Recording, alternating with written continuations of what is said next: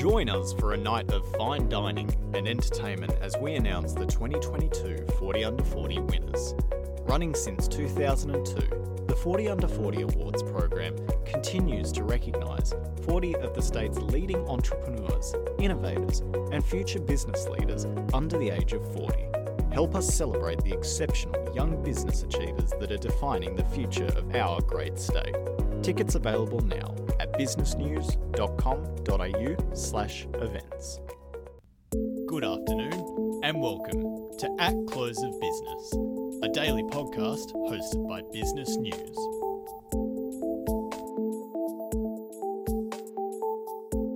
On the back of reporting by Business News this week that Synergy had selected a buyer for the South Fremantle Power Station and that Western Power would not be moving its nearby switchyard, today senior journalist Matt McKenzie sits down with At Close of Business to analyse and give context to the deal that could form a major part of the Cockburn Coast redevelopment.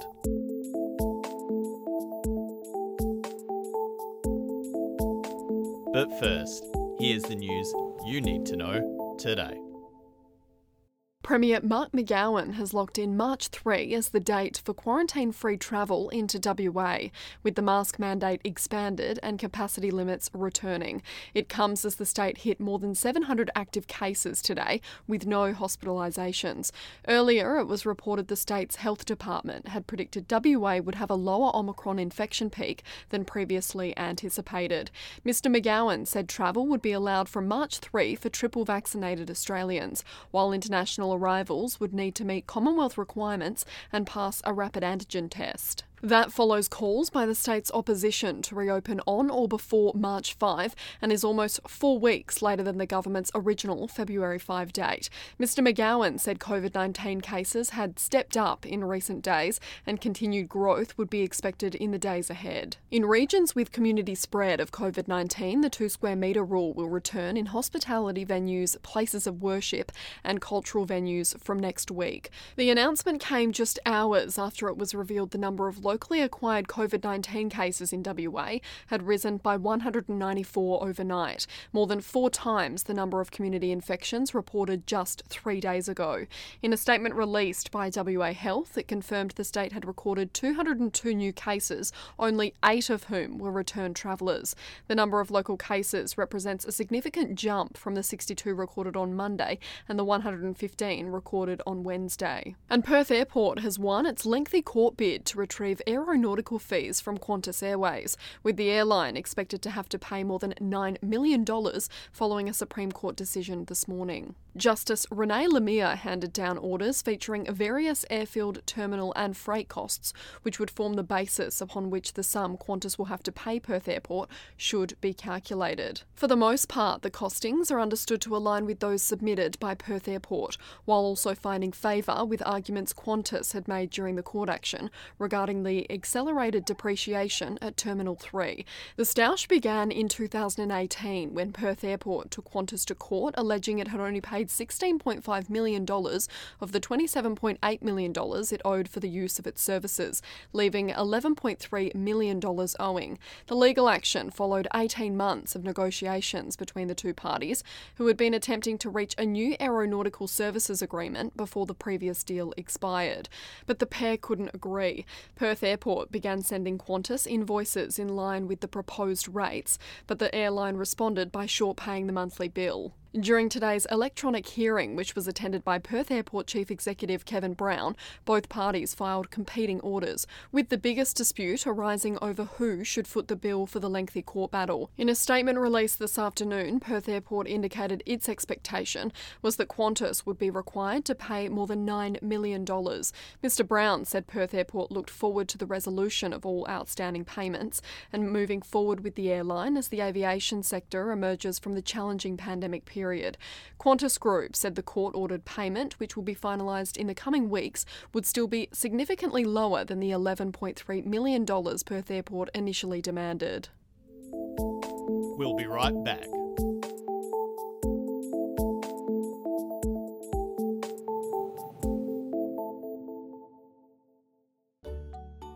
We understand that business relies on being informed.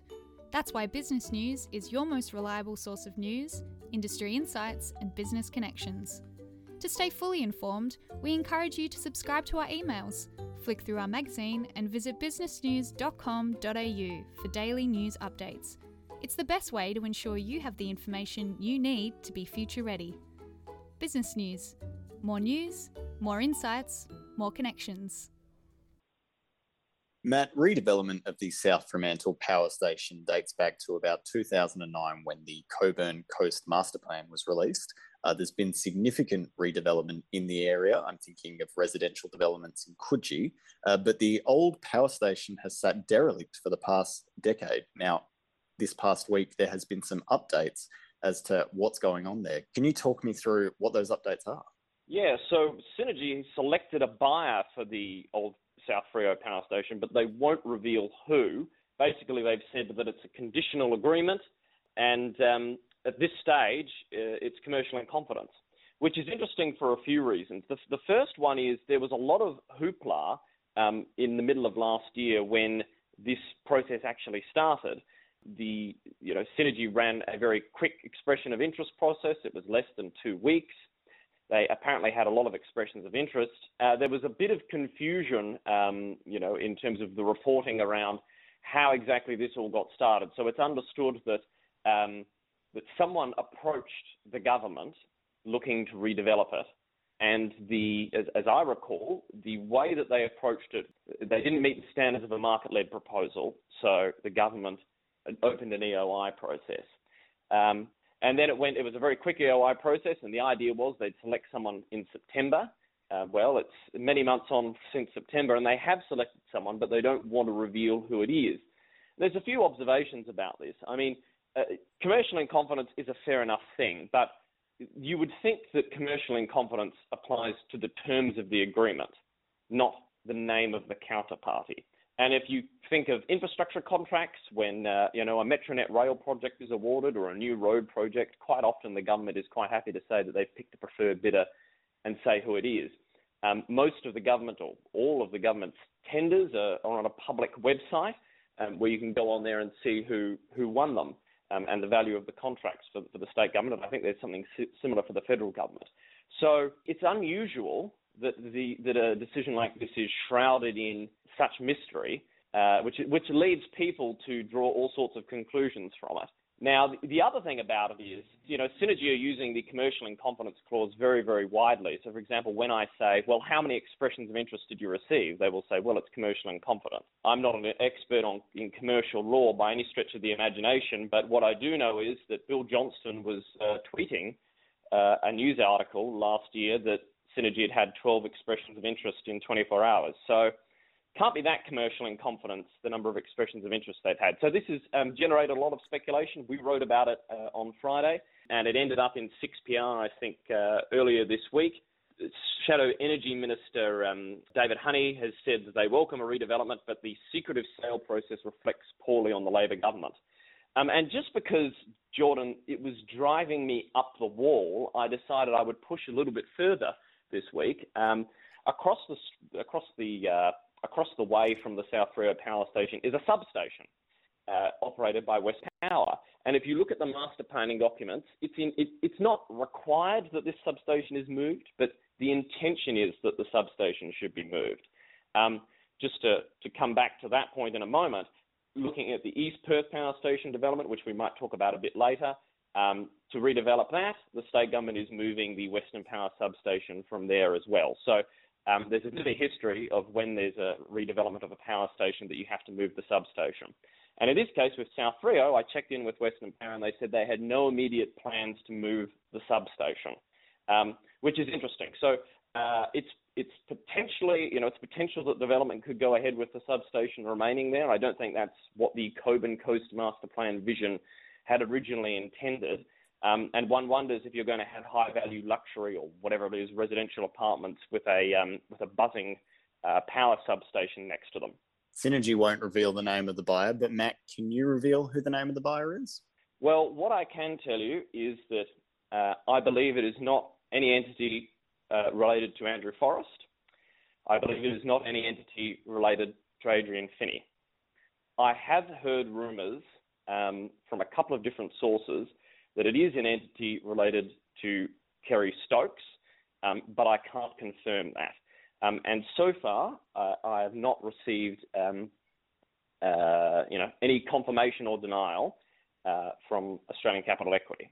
And, Matt, business dealings with the state government have been criticised before, most notably when Mike Nahan was in state parliament. He spoke about this subject and there's been some coverage from the Nine newspapers about it.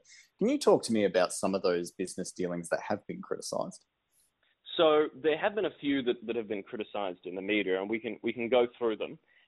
So one was the East Perth Power Station, which is, I believe, Tattarang, which is Andrew Forrest, and a Kerry Stokes entity related to Australian Capital Equity.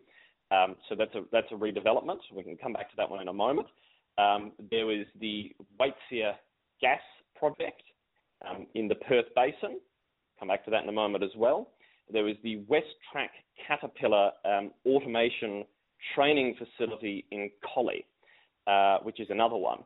Now, personally, I've read Kerry Stokes' biography, and I think he's a legendary Western Australian, personally. You read his story about growing up, I think it was with foster parents in Victoria, starting out working in a shearing shed as a teenager and all the rest of it, and to become a billionaire. An incredible, an inspirational success story. But these deals have earned criticism, possibly because of the way the government's handled them. Just thinking about the East Perth Power Station, this is a complicated thing. And to go off on a tangent to perhaps illustrate my point, Jordan, if you or I could pay someone $5,000 to take over our HECS debts, we would probably quite gladly do it because it would end up saving us money in the long term. So if it is the case that the South Freo Power Station or the East Perth Power Station, if it is, the rehabilitation cost and potential contamination, the heritage, to fix up the heritage issues around the site, if those costs are likely to be very, very large, then it may well be in the government's interests to move this asset on to someone else. And that might even be with that party paying a very low price. And then it still might be in the government's interest, depending on exactly how much the rehabilitation costs and the dealing with the heritage would be, it might still be in the government's interest to move the substation and pay for the substation to be moved. And in the case of East Perth, they need to build a new, there's gas works that need to be moved and all the rest of it. So they need to get ATCO to do that.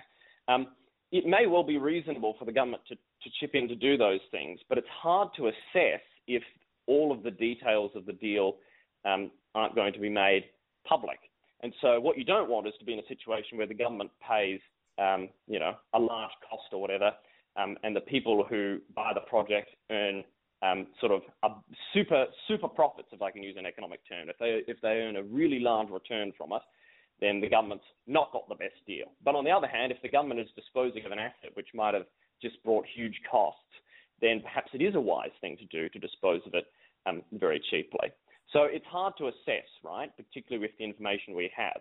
Now, with the example of the Waitsia project, Beach Energy, which is partly owned by Kerry Stokes, and Mitsui are behind that project. About 18 months ago, the government said, we are going to ban exports of onshore gas with one exemption, which is for this Waitsia project. Now, banning exports of onshore gas is probably not necessarily a very wise move, which is why they've walked back from it gradually since then. And what they're doing now is they're working on a framework for who should be given exemptions. They probably should have done that originally because it would have led to a lot less speculation in the media.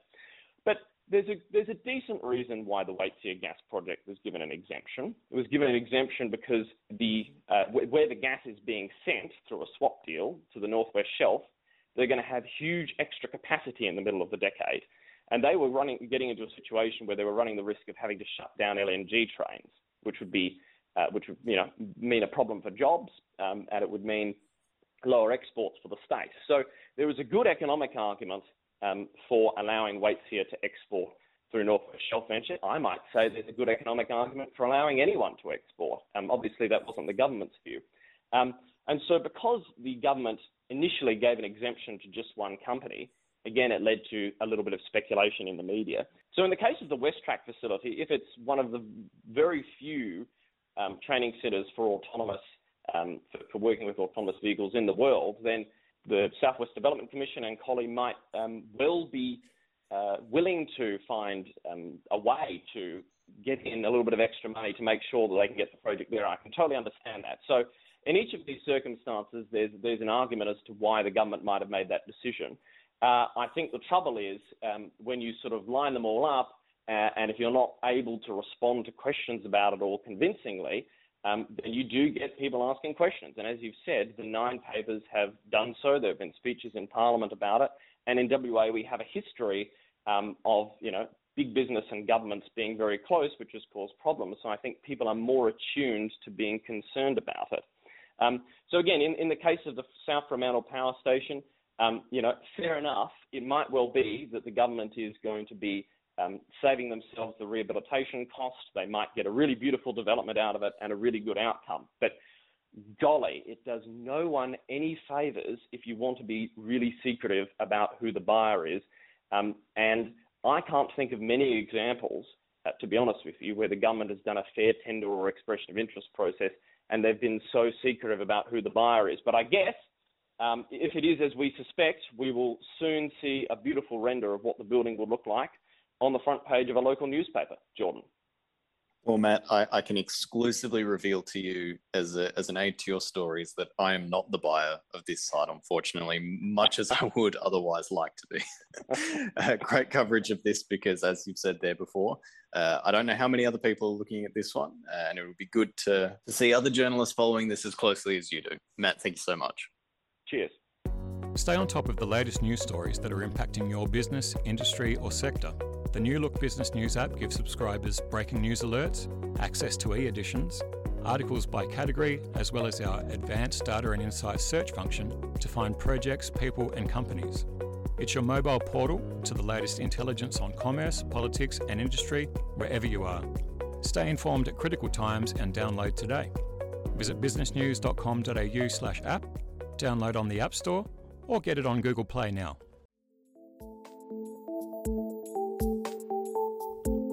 This podcast was brought to you by Optus Stadium, now taking orders for your next breakfast or lunch meeting. If you like what you've heard, head to our Spotify page to like and subscribe.